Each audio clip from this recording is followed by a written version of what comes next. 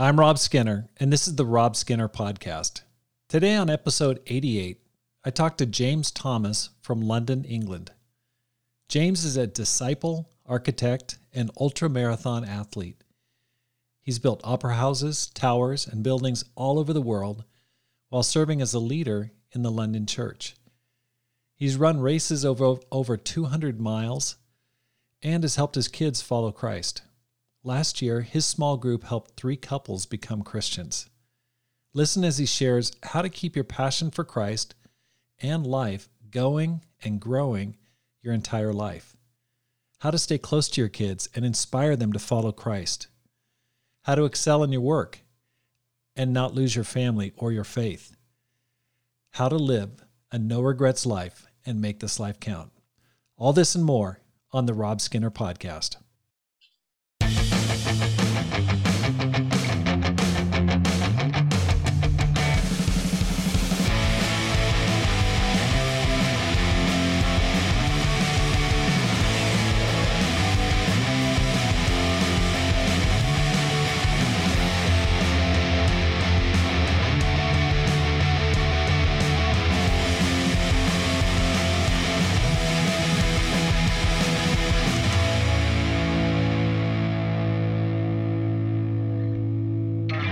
Welcome back to the Rob Skinner Podcast. My goal is to inspire you to live a no-regrets life, to make this life count, and to multiply disciples, leaders, and churches. Today on my program, I have an old friend from 30 years ago, and that's James Thomas.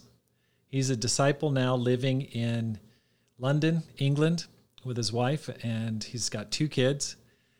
And James and I knew each other when I was the church leader in Seattle, Washington, back in 1992 and 1993. He was a student at the University of Washington, and we've kept in touch over the years, especially the last couple years, and it's been very inspiring to me to catch up and see what this man has been doing with his life, his marriage, his family, his career, and the way that he's making this life count. James, welcome to the program. Thanks, Rob. Good to be here. It seems like a time warp because when I knew you before, you had long, curly, blonde hair, and you were just a crazy young college student, just fired up, and now you're in your early 50s. Yeah, the years do go by, don't they? They do. It's crazy. Well, if you could just share with us, how did you become a Christian? Right. So I had some faith growing up at Church of England, and then I'd started kind of seeking at a quite a young age, but in a very hypocritical way. And I'd gone along to the church camps as a teenager, and then I'd gone along to a big mission and prayed Jesus into my heart at 15, I think. And then from then I just kind of wandered from church to church. And I think in some ways I had a good heart, and I thought I was a Christian, and I knew my Bible quite well. But it was, definitely Sunday morning, I would find a local church and I'd turn up there, and no matter what I'd been doing on Saturday night. And that had gone on from 15 till I was 23. And inside, I was it wasn't good. And I just been traveling. I'd been 26 months in Japan working. And then I'd gone out to visit my girlfriend who'd been out in Kenya. And that had just fallen apart. And she dumped me on my birthday, my 23rd birthday. And it was my fault, totally. And I just remember going out into the desert. It was in northern Kenya, and praying, God, I'm so far from you, but I want you. And like a month later, I arrived into New York, and then a Greyhound across America. And just like the next day, I was getting off a bus in the University Quarter, and 2 guys, Walter Stanford and Angelo Pancho, invited me off the bus. And I had these tiger print MC Hammer pants on and a Godzilla little rucksack, and they invited me, and I said, sure, I'm looking for a church. And so they invited me, and I went straight in that evening to a brother's student ministry dinner, and I was instantly amazed. I mean, I haven't seen so many churches. And then came to church on Sunday, and I put my hand up and said, I want to be baptized. And I studied Monday, Tuesday, Wednesday, Thursday, Friday, Saturday, and was baptized the following Sunday. And that was 29 years ago. That's crazy. What was the date on that? 13th of October, 91. 1991. Wow, that was okay. That was just a few months before Pam and I arrived there. And did you graduate from the University of Washington? I had a degree already, and I was on exchange doing a master's in architecture. I see. So I went back. So you led not just the Seattle Church of Christ, but you also led the UW ministry. So you were, that was good days. I remember eating, being introduced to pancakes on your living room floor, maple syrup. And I went back to England, and I was part of a church plant to Liverpool, where I finished off. Oh, so you're part of a mission planting then? Yeah. It was funny. There were already a couple of students there, and I went back and joined them, and God was amazing. And 3 or 4 became 17, and then they said, "Oh, well, let's make it a church." So then I was part of a church planting by the following summer, by the summer of 92. That's amazing. Okay, so tell me, how long have you been married, and how'd you meet your wife? So after that, I came down to London the following year. So I'd kind of come back from America and then come down from Liverpool when I finished my master's. And then my wife, Amanda, had just been, she was invited in Sydney, Australia. We're both Londoners. Well, she's kind of Essex, actually, the edge of London. She wouldn't like being called a Londoner. But she and I kind of walked into the same church sector of the London Church of Christ, Southeast, in probably early 93. I saw her and across the room as she came in, and we talked at the end of the church service, and we talked and talked and talked and talked, and suddenly we looked around and we were the only 2 people left in the car park. And we went on a date a month or 2 later. She was booked out for lots of dates, so I had to wait. And then we got engaged. We started dating a few months later, and in November 95, we got married. So that's 25 years ago, last November. Wow, congratulations. Thank you. Yes. And now you've got a couple kids. I do. So we have JJ, who's 21, and he's a disciple. He's part of the London student ministry, and he leads a Bible talk, and he's a musician. He leads the band in one of in the sector where the London student ministry. He's very talented. And I have a daughter. And I have a wonderful daughter who's a very good-hearted daughter, Millie, who's 17, and she's been a disciple a couple of years. Wow. One thing that just in reconnecting with you, James, is the work that you're doing, plus this, you're all involved in ultra runs and crazy stuff. And I just go, your kids are disciples, you're spiritual, you're strong, and you're really succeeding at your work. Can you tell me a little bit about your work, what you're doing, and some of the things that you've done? Sure. Yeah, and I suppose, I think I kind of had a sense, but that I wanted a lot from life, and I wanted a lot from life before as a Christian. And then when I got introduced to the church, I just saw these people who had such rich lives. That student ministry back in Seattle, just amazing. And that verse, John 10:10, where Jesus talks about, I come to you have life and life to the full. And I wanted a full life. And what I saw was, I think, take hold of that, that you can have this incredible life. So I'd just been studying architecture. And actually, I wasn't a very good architect. I really wasn't. And I like my university professors told me, we really don't think you should be doing it. You should do whatever else. But I kept going at it, and so God has been good because I've I've ended up working for some of the the best firms.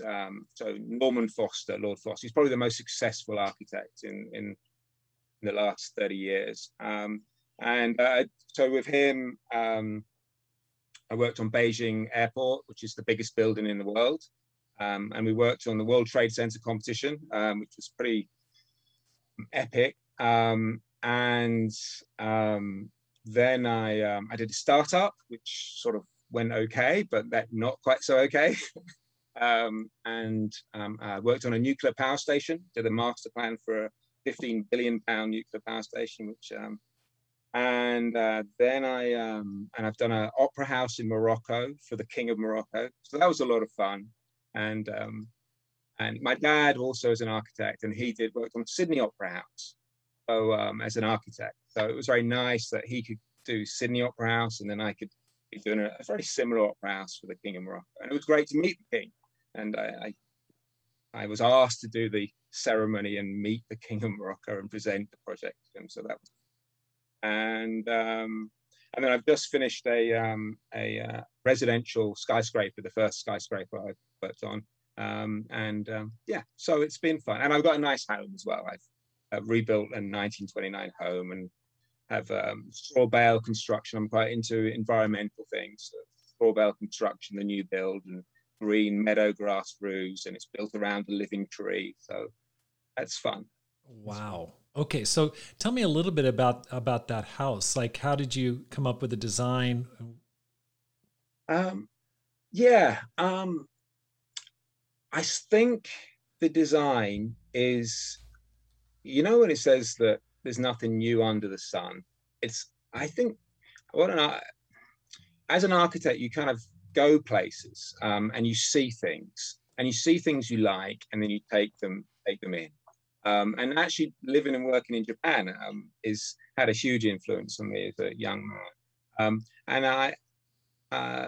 There were lots of different things, design influences I want to incorporate. This environmental design. I feel like God did make us to look after this earth, right. And so we need to design in a greener way. And so using straw bale and not cutting down these ancient fruit trees, but building the new construction around them was really important.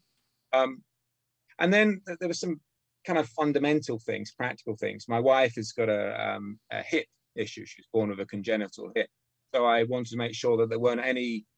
So there's a lift. We put a new lift into the house in 1929. She doesn't need it. She's great, but I just wanted to make sure that was there for her, and that we'd have a granny room as well, so that grandparents, if they ever, when they come, they can have a lift and they can get through. So it was all these things, and I guess I've been doing architecture for a long time, and I got some tracing paper, and I sketched for 5 years, and my son said, "Come on, Dad, when are you going to start doing it?" And eventually I said, "Okay, this is it." We found a builder, and we did it. Now I've heard that land in London is some of the most expensive. I mean, houses, one of the most expensive in the world. How did you ever to find a piece of property? Did you tear down an existing building, or? Yeah. The front half of the house is 1929. And I kind of like that you got this historic part, that you look at the house on the outside and it looks 1929. And then you open the front door and it still looks like you've walked back into 1929.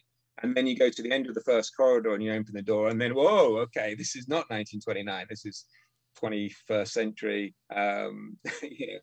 Lots of glass and timber and straw and green roofs and trees and things like that. So that was fun. Wow. I look forward to seeing it at some point. That'll be great. I sold houses. I was a realtor for about 8 years while I led a small church in Oregon. And so whenever I talk about people's houses, I can't even go into people's houses without looking in every room. They must think I'm the most nosy person in the world, but I still find houses very, very interesting. Let's switch subjects and talk about another aspect of excellence in your life, and that is you've gotten into ultra endurance events. Can you share a little bit about how you got into that and some of the events that you participated in? Sure. So even as a kind of young disciple, I kind of love the kind of comradeship of disciples doing sports together back in Seattle, going out and trying to learn how to play American football, tag, and not having a clue. And I came back to London and we did, a bit of mountain biking and then we played soccer together and rugby. And there were some really great teams and that was great.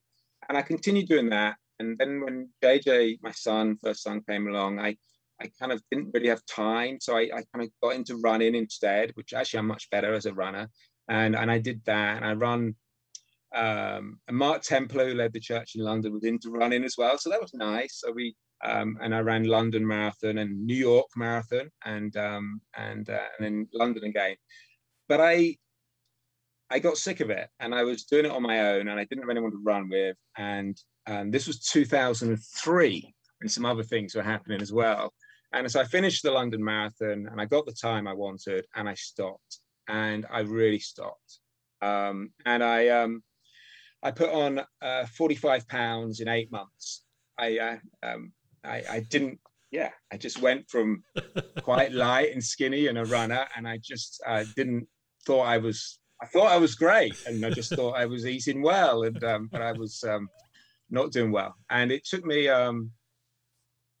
10 years before my kids kind of said, Dad, they had a song about me being fat and about my belly. And it was sort of out of the mouth of babes, but it was helpful. They spoke the truth, maybe not sort of in love to me. And I started, and I moved out and a brother who lives nearby said, hey, James, you used to run. Why don't you come and do this event with me?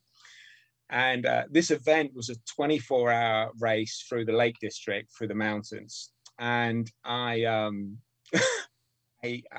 guess I still thought I was this marathon runner, and I thought that the 40 pounds were not there. And I lost a few of them, but not maybe 10.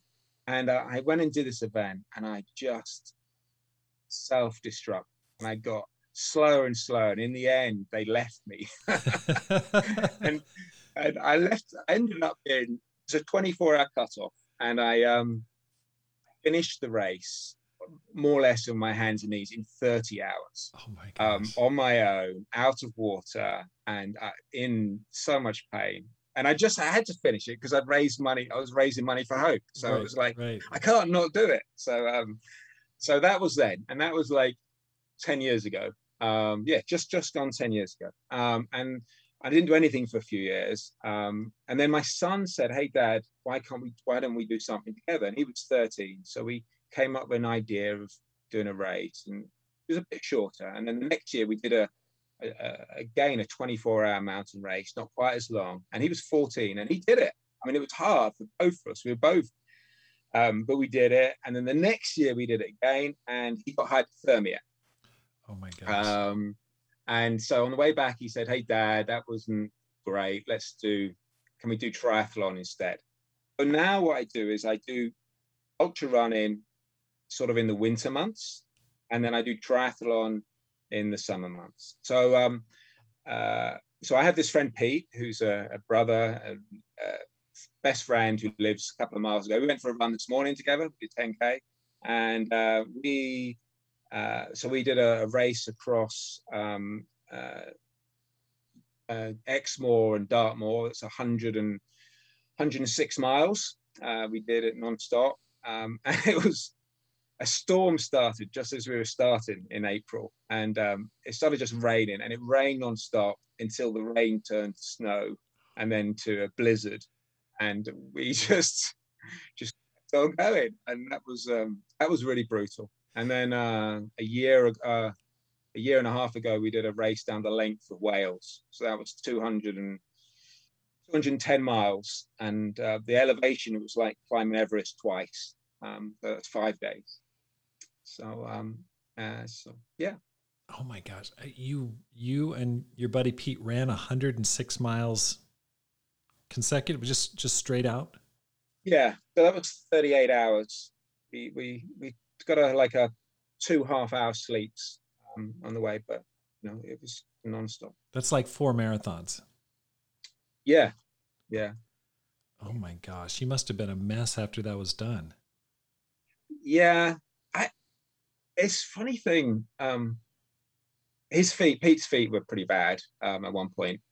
So he went through a lot of pain. And it wasn't much fun kind of tidying up his feet either, but that was kind of Jesus like. Um, but there's a point you go through, like on the second night, where it's pitch black, it's this blizzard, you're freezing cold, you've been going so long, and actually I started hallucinating just from the sleep deprivation. And I remember looking up, and I saw this massive cat, like 30-foot high cat, smiling, a Cheshire cat from Alice in Luck.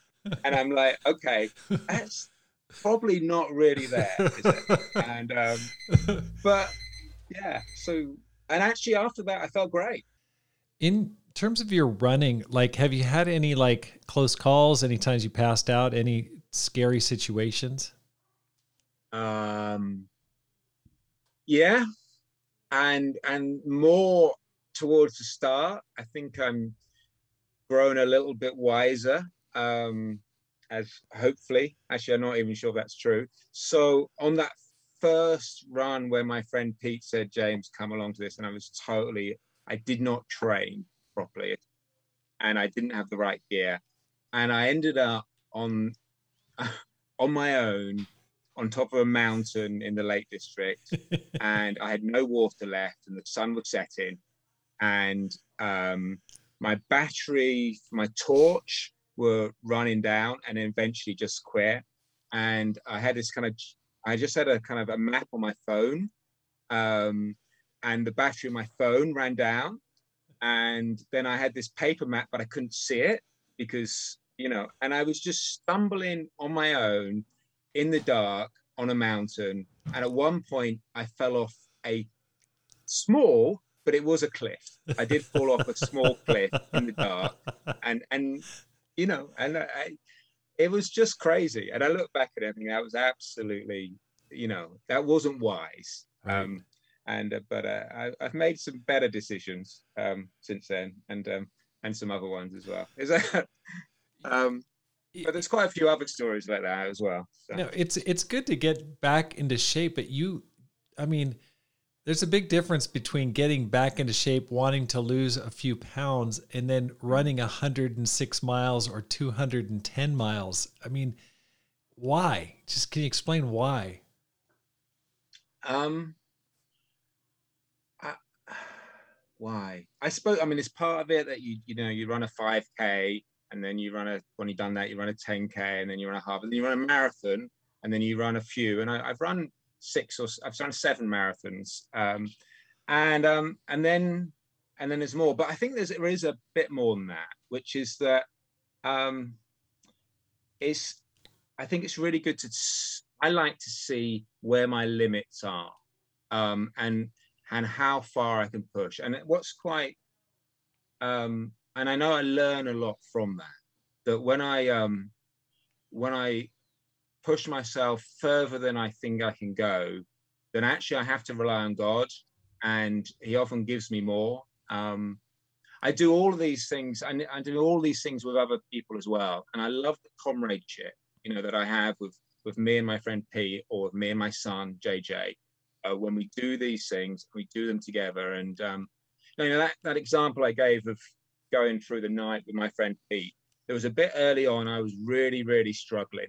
And Pete was saying to me, James, we need to hurry up, and we need to hurry up. And I said, Pete, I can't go any faster. Please stop telling me to go. I can't do it. And thankfully, he just shut his mouth.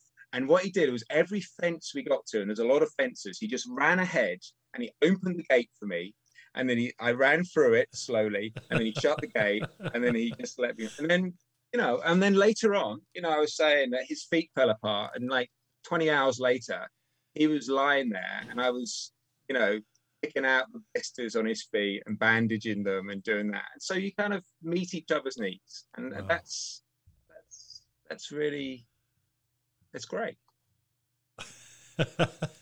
Now that's amazing. I ran a marathon one time, and there was a feeling of accomplishment, like, okay, it's amazing what your body can do, that you can do more than you think, and you can train up to almost anything, which is really impressive. It must give you a great sense of accomplishment.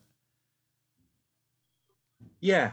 There is that. And I look back, and believe me, I was really, really not an athlete at school. I ran one time for the school, in the London schools, cross country, and I came second to last out of 250 people. So when I met, I had a school reunion a couple of years ago, and a couple of the guys followed me on a thing called Strava, which is an app, and they just like, what happened? I was this kind of really small, puny kid who was right at the back and the last one to be picked, and then I line up, like a couple of years ago, I got to run Boston Marathon. Oh my gosh! Yeah, and it's like when you line up at Boston, it's just incredible. And it was a really good experience. And we went out with my wife, my daughter. We had 2 weeks. We stayed with JC and Shyla, who lead the church in Syracuse, and then a sister, Akira, who lives up in Montreal. And then we went down afterwards to Florida, to Virginia with Corey and Angela Stark. And but this fantastic trip. But in the middle of it was the Boston Marathon. And I don't think I'd realized what a big thing the Boston Marathon was, on Patriots Day, right, the day that the Americans got independence or started the fight. That's an odd thing to be an Englishman, right, in Boston on running the Boston Marathon on Patriots Day. That must be odd. It was good. But you have to qualify for Boston. I mean, you have to do qualifying marathons and get a certain time. What was your qualifying time to get into the Boston? Yeah, it was I had to run I knew exactly what I needed to run. And it was, as a 50-year-old man, I had to run 3 hours 24. And I ran 3 hours 23 and 40 seconds. And I had nothing left at all. It was just, but I like that. I like the sense that you, a verse which I'm really into at the moment is 1 Corinthians 9. It talks about going into strict training, that, if you compete in the games, you don't beat your body aimlessly. You go into strict training. And right now I'm training for another marathon at the moment, and I'm following a guide, a Hanson marathon guide. And each day I have a run to do, and 3 of those runs in particular, so 6, and I have a distance to run and a speed to run, and I do that strict training. And I think that's really helpful for me in the rest of my life as well. I try and do that in every part of my life, is to go into strict training. Okay, so and then I hunt around to find people who will do all of those things with me. So when you say you have a guide, do you have someone who's running with you, setting the pace for you? What I have above my desk, I have a list of about 20 friends who all live near me, and they all run. And some of them are Christians, and some of them are not Christians. And some of them are faster than me, and some of them about the same pace, and some of them are slow. And on a Sunday night or a Monday morning, I'll message out and I'll plan the week. And I'll do 6 runs in a week, and 3 of those are really fast runs. And I'll tend to pick people who are faster than me, and I'll say, hey, Ollie. Hey, to these friends of mine, my friend Ollie, he runs for GB. He's like 4th in the world at 50 kilometers last year. Oh my gosh. And so it's a slow run for him. It's a really fast run. So he's chatting away and talking away. And I can say some words on the downhill, and on the uphill, I'm just. But he'll, so we'll do I'll say to him, hey, can we do 16K at 4:35 per K pace? Oh my And he'll go, gosh. fine.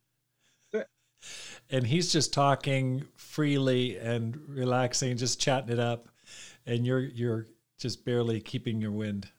Oh, absolutely. Like this last weekend, he did an event, a World Unity Run. It's some kind of COVID thing. So they had runners from all over the world, and he's one of about 15 runners from the UK, and he was running for 6 hours. How far you can run? And he actually came first in the UK. He ran 52 miles in 6 hours, which is it's ludicrous. It's That's like amazing. so he's like so he ran a double.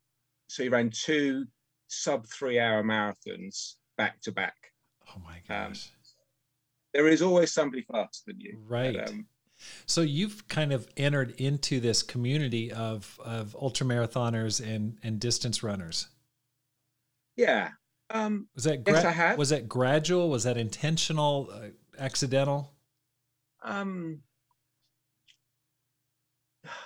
Yeah, sort of accidental, and then more. I've tried out different things, and I find things I like more.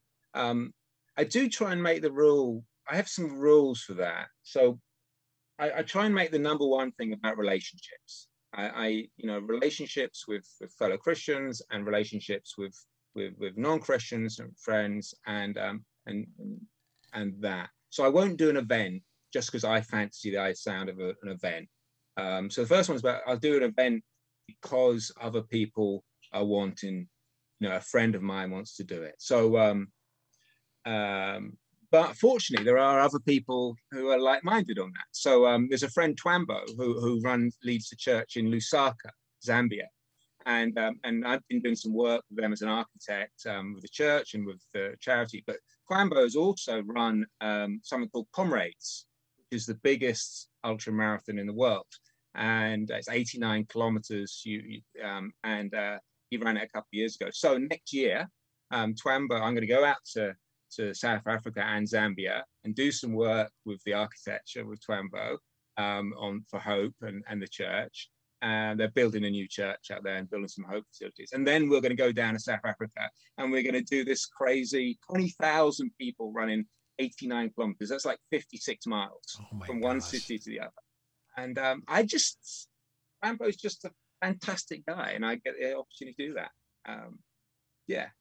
So if there's another, I said that Don Downs was the guy who studied the Bible and baptized me back in Seattle. Right. So come next year, we're going off to the conference. My wife and kids are going off to the conference in Florida, and Don loves climbing 14,000 foot mountains.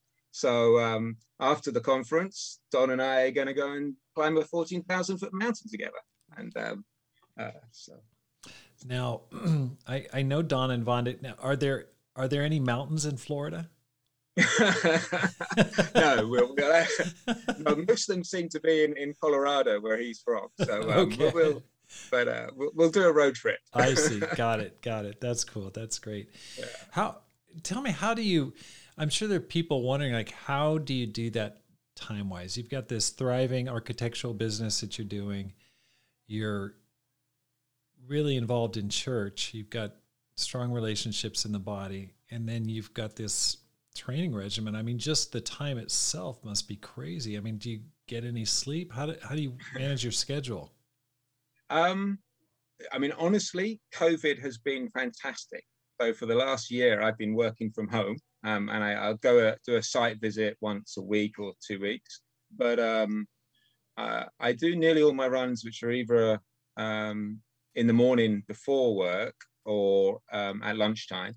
So I'll and like I say, I've got a gathering, and it's a lot about relationships as well. So the guy who disciples me, we go for a run together, and that's our time together. And there's a young guy, and we go out and we go for a long walk together. So my son, we spend time together. We went for a run on Monday together, and he usually if I'm spending time with my son or lots of these people, I'll do the run and then we'll get a coffee afterwards.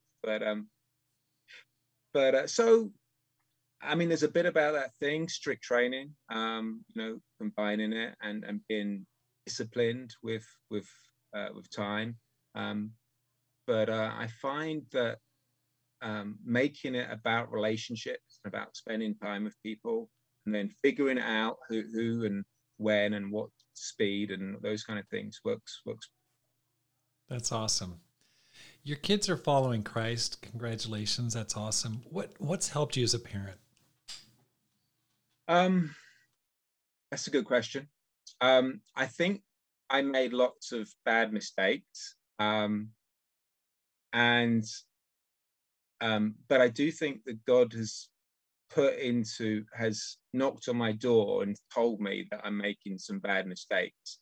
And I think hopefully I've listened to those things. So, and I think there's some big structural things that we did at different times where things were not going well. And I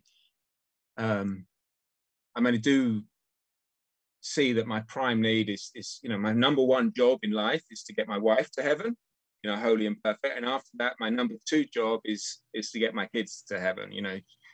As for me and my family, we will serve the Lord. That's our family motto. It's written in Latin over the beam. It's on our signet ring. It's under the thing. So, but to answer, so the big things were, there was a time when I was working abroad an awful lot, and I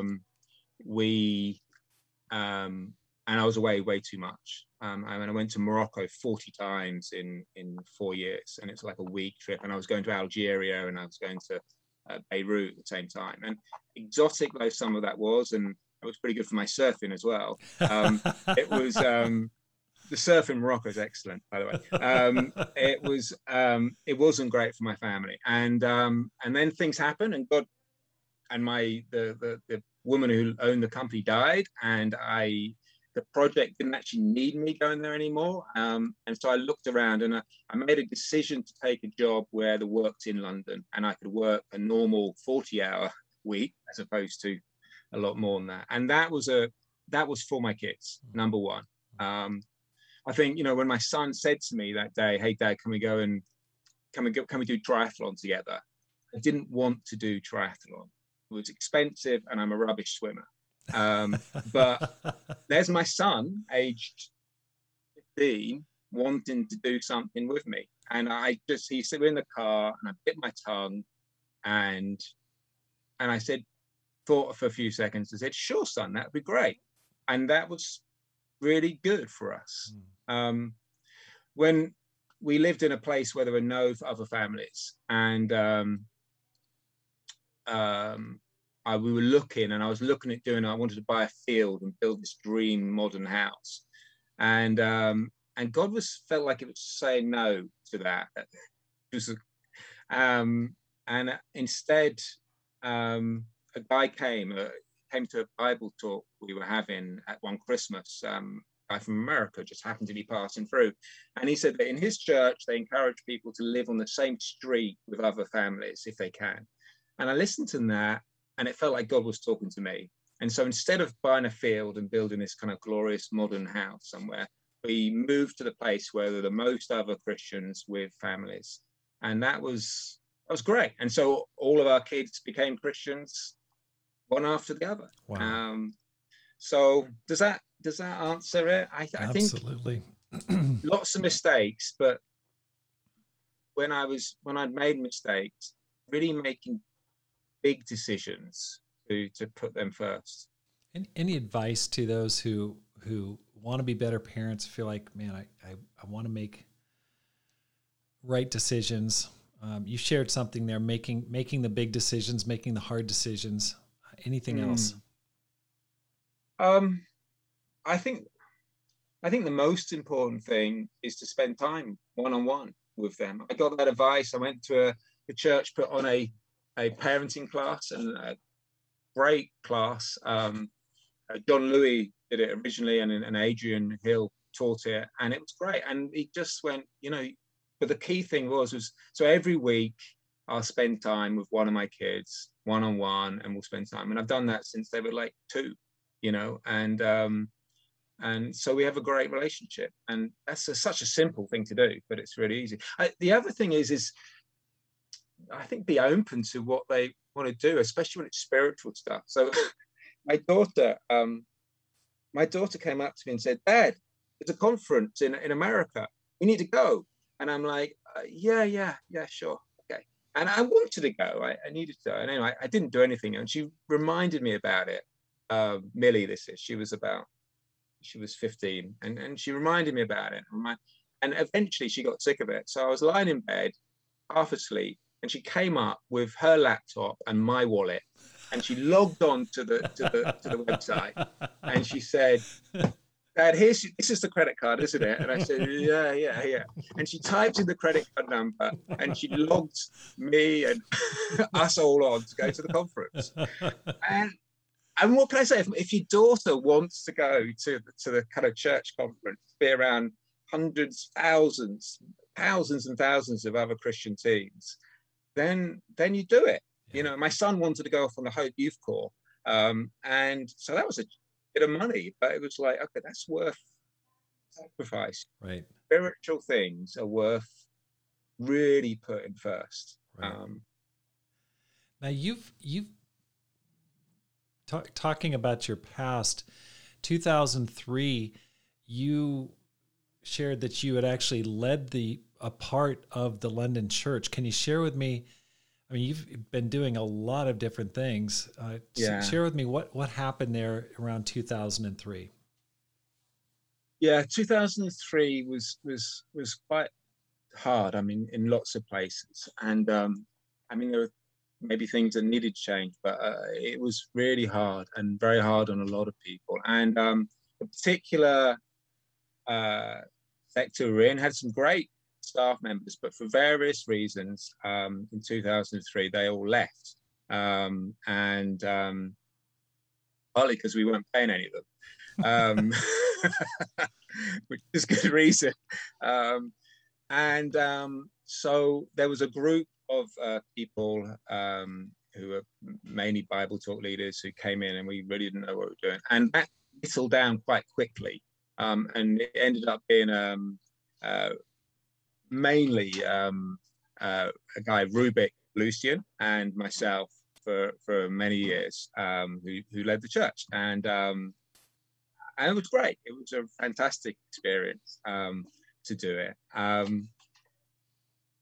and also at that time it was fantastic to the church did split. Mohan talked about it in your recent podcast about it split into different congregations. And it was a lot of work with a number of people to bring it back together into one church. And Mohan's done a fantastic job. I have many others to strive for unity for that. He shared that it had split up into 9 different groups, and that Malcolm Cox was instrumental in pulling it all back together. Yeah, it was. We had these meetings. Originally, it was called the London Unity Group, and I've got to admit, the one thing it wasn't particularly was unified to start with. That was more of an aspiration than a reality. Yes, huh? It was. It was a lofty goal. But Malcolm was a very calm and loyal, and brought a sense, and we sung and we prayed, and I loved that group, and there were great people like Tokes and Charles Elique, and then Mohan came back from India, and I love those guys so much, and they really fought, we all did, for unity. And there are other people who came in from outside, Mike Fontenot, John Louis as well, the two of those particularly were really helpful to outside. Yeah, good. And it's amazing to see how different things are now. I look back, it's miraculous. It is miraculous. And it's interesting because I remember at the time hearing stories from London, and London was one of the most hard hit churches in the kingdom. I mean, it was just sounded crazy from the outside. Being there on the inside from the beginning to the end, Is there anything that you go, boy, if we could have done things a little differently, we would have done this? What, if you could just go back and try to guide things in a different direction, what would you do differently, if anything? I well, I think I heard stories. Mike Fontenot helped a lot, like I say, and I heard stories from Virginia, and I visited Virginia since. And Virginia, it sounds like they had an eldership, and a practice in eldership. And I think at that particular time when things went crazy, I think having an eldership, stronger eldership, would have helped as a kind of intermediary a bit. I think and I think that's a call for people to raise up and and do that. I think there were and too many people who kept quiet, because it became a kind of evangelist versus ministry thing, and there was a split, and that was crazy. And I think enough and more people, more Bible talk leaders, more people who've been Christians a long time should have stood up and said, this is wrong, and the ministers aren't the enemy here. Satan's the enemy here. This is really wrong. People shouting at each other and screaming and running around is this isn't, whatever things have gone wrong, this isn't the way to deal with it. And I wish I'd have stood up more. And I wish other people, had been Christians a while, and, leaders of one form or another, or strong Christian men should have stood up. I mean, it's like when God says, I look for someone to stand in the gap. I couldn't find anyone. Right. There weren't enough people to stand in the gap. A lot of people left at that time. You chose not to. What helped you to just stand firm and keep plugging away? That's a good question. I had a great godly wife. This really helps. I think I kept busy. I saw I think it really helped me to actually become part of that leadership group, because there was a need. There was such a need. The Riverside went from 330 down to about 100 in 6 months. I mean, and it was just tearing itself apart. And there was such a need for people to, on every different level, so there was a need. I had preached like once before then, and suddenly I needed to kind of come up with a sermon like once every 3 weeks or something, and do classes, and then got rid of all the Bible discussions, and then we set one up, and it was so it was just good to be busy. I think that probably more than anything, it was just, there is work to do. We're unworthy servants. Let's serve and do stuff. And when you do that, some of the other bigger things become, some of the complaints and things are less important. When you look back on your Christian life, what surprised you along the way? What did you not see coming? I didn't think it would be as good. I thought I was looking for forgiveness of sin, to not be such a bad person, and I wanted to go to heaven. And I kind of thought, okay, this is going to be working hard for God, and then I'm going to get to heaven. It's going to be brilliant. But boy, that thing, life to the full. I can't believe. I mean, how many good things have happened on the way, and God's just given not just good stuff, but like the crazy, overwhelming dreams of my heart. not just marrying the woman of my dreams and having these amazing kids, and having this incredible relationship with my children, but all kinds of little things as well. Like my dad worked on Sydney Opera House, an architect who worked on Sydney Opera House, and then what does God give me? He gives me an opera house in Morocco, a fantastic opera. It's just been finished now. You can Google it. The Rabat Grand Theatre, King Mohammed VI. It's incredible. And that's just that's a crazy thing. You couldn't plan that. And, going off and standing at the start line at Boston and getting that, one of the worst athletes in my school getting to do that. I just think, and I was so nervous speaking. In my English, I had to do a presentation, and I was the one that just got laughed down and be turned from that to somebody who's, I've spoken in front of the London church, 1,000 people, and it's like it's amazing. So much more than I could possibly hope or imagine. Wow. That surprises me. When you look back, do you have any touchstones or acts of God that have reinforced your faith in his power? Well, some of those things I talked about are good, but I think it's a good question. I think the really big touchstones are where I was at my last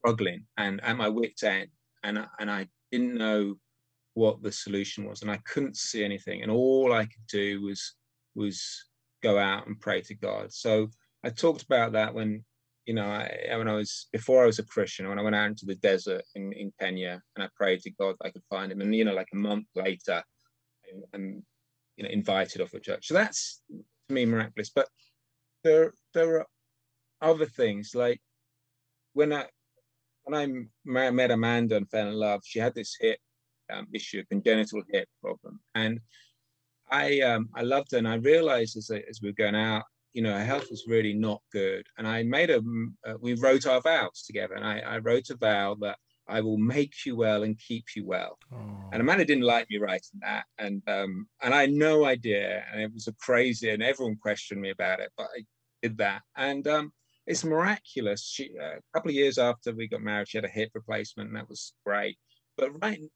And we've done so we took up swimming. We did kung fu together for about 8 years, and that was good. And then about 5 years ago, we took up swimming together, and she's an incredible swimmer now. So we did a combined 5K with the kids swim, and she can easily do 2K swim just like that. She's and we do Pilates together as well. And her health now is amazing. She is that's miraculous to me. But that hope that I had is amazing. And then I think another one, which is really big, is about where the church was back in 2003 and past that, and my kids with that, because I just saw the church shrinking each year. I had to kind of keep track of the membership, and every year it was smaller than the year before. And what was worse than that was that every year kids would go up into what the sort of was a teen ministry, and they didn't want to be part of it, and it was always an effort, and they didn't become Christians, or they did become Christians, didn't stay. And in all those years, there's only one child who became a Christian and stayed a Christian, and that was my friend Rubik's daughter. And my own son didn't want to be at church, and he was like, and he would say, I don't know if I believe in God. I don't think he really believed that, but he really didn't want to be in church. And I was like, this is terrible, and this is not right. And I just prayed about it, and then God sorted it out. And Corey and Angela Stark came over. They're just master church builders, and we merged the 3 little congregations together, and the church just immediately just turned around, and got this great team ministry, and all these kids I was talking about who live around here all started becoming Christians, and then my son became a Christian, and my daughter, and now, if I compare that bleak moment I had back in the whatever it was, 2006, 2007, when the church was so down, and I just couldn't see a solution. It was just getting worse to what the situation now. That makes me, it's God. That's special. Yeah. It makes me think of coming out of COVID and a lot of people that are really down. I've certainly had my challenges, just feeling like, man, this is such a challenging time. And yet what I see there is your perseverance was rewarded, and God came through from those dark days. And it's so inspiring because the church is doing so well in London now, and people like you have stood firm when it would have been easy to leave, and many did. Go ahead. You're about to say something.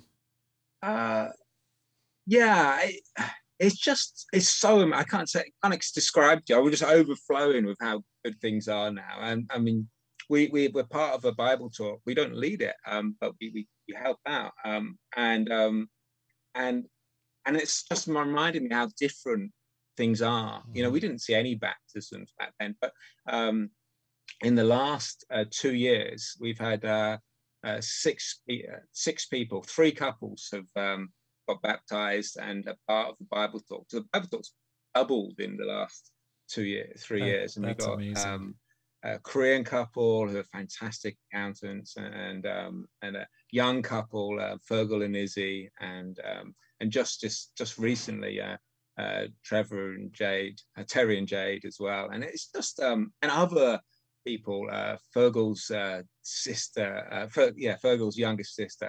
So just to see baptisms happening all over the place as well, it's just incredible from what it was just 10 years ago.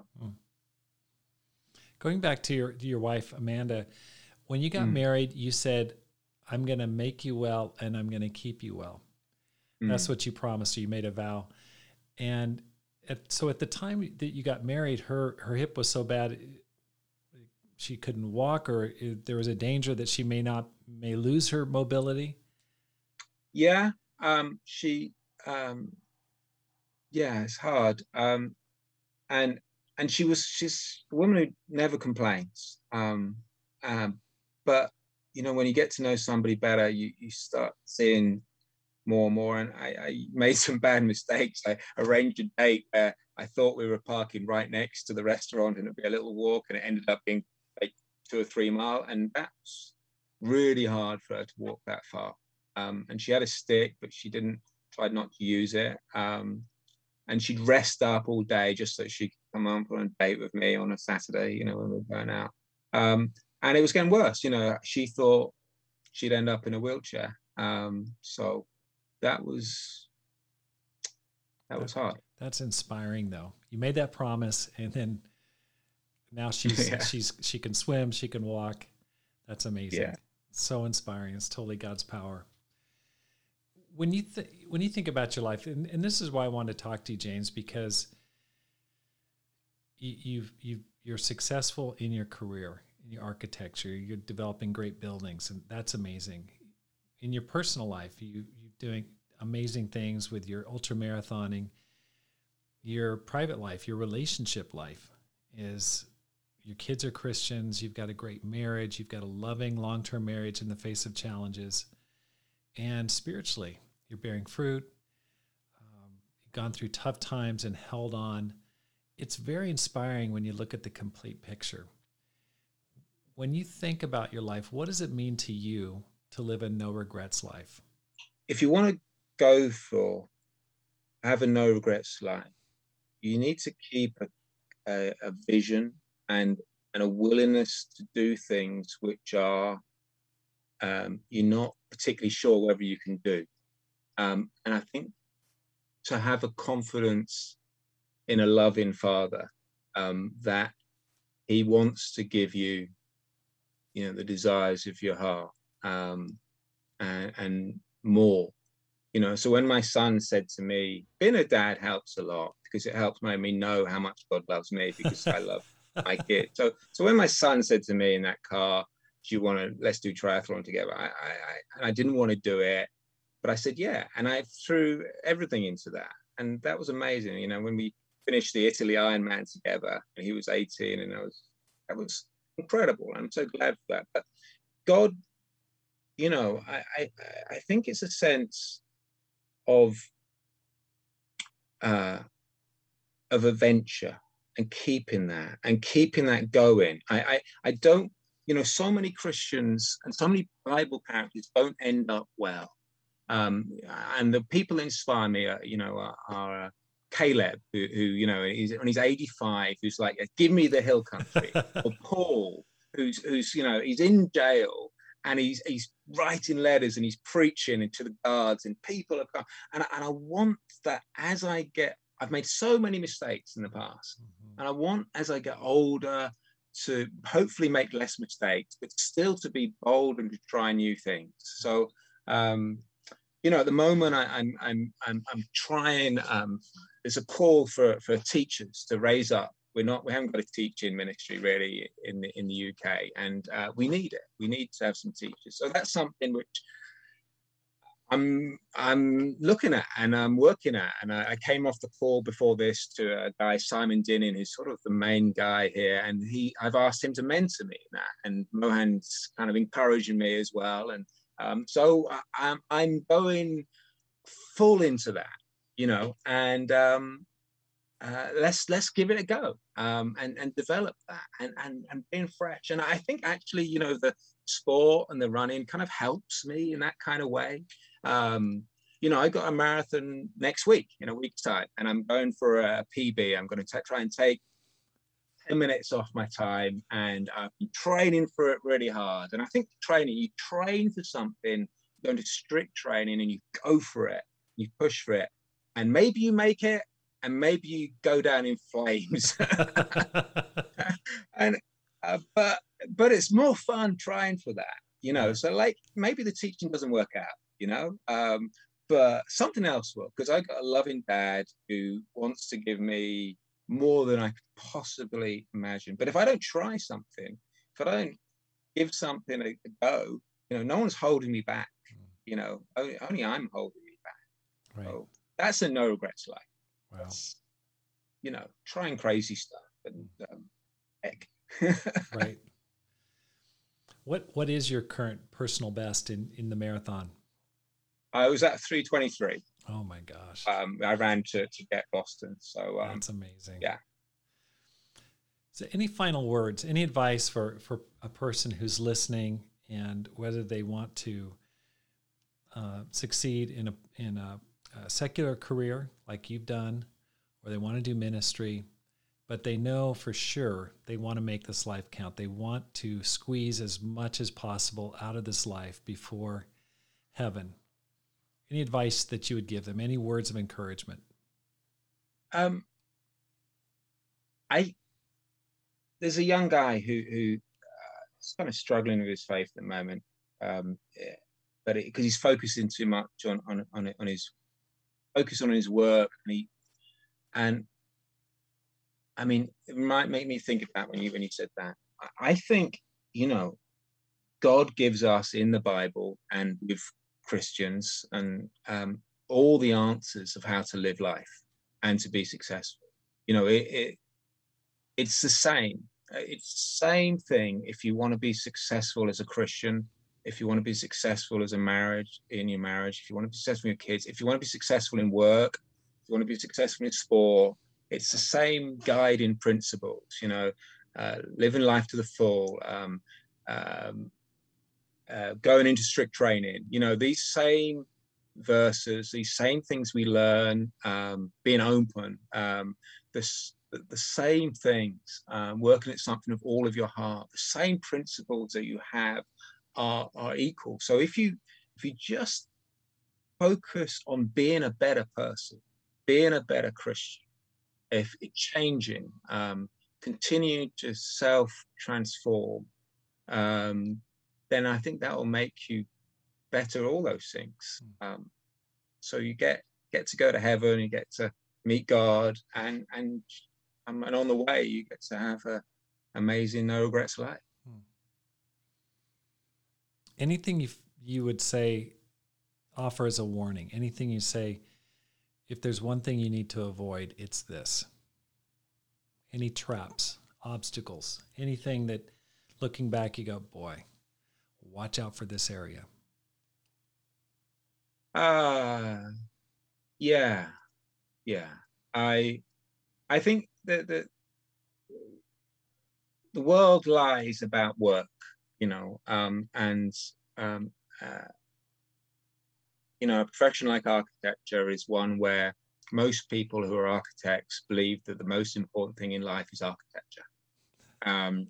They're like they're like Christians, it's just art, the God of architecture is there, and and I think too many Christians fall for that crazy lie that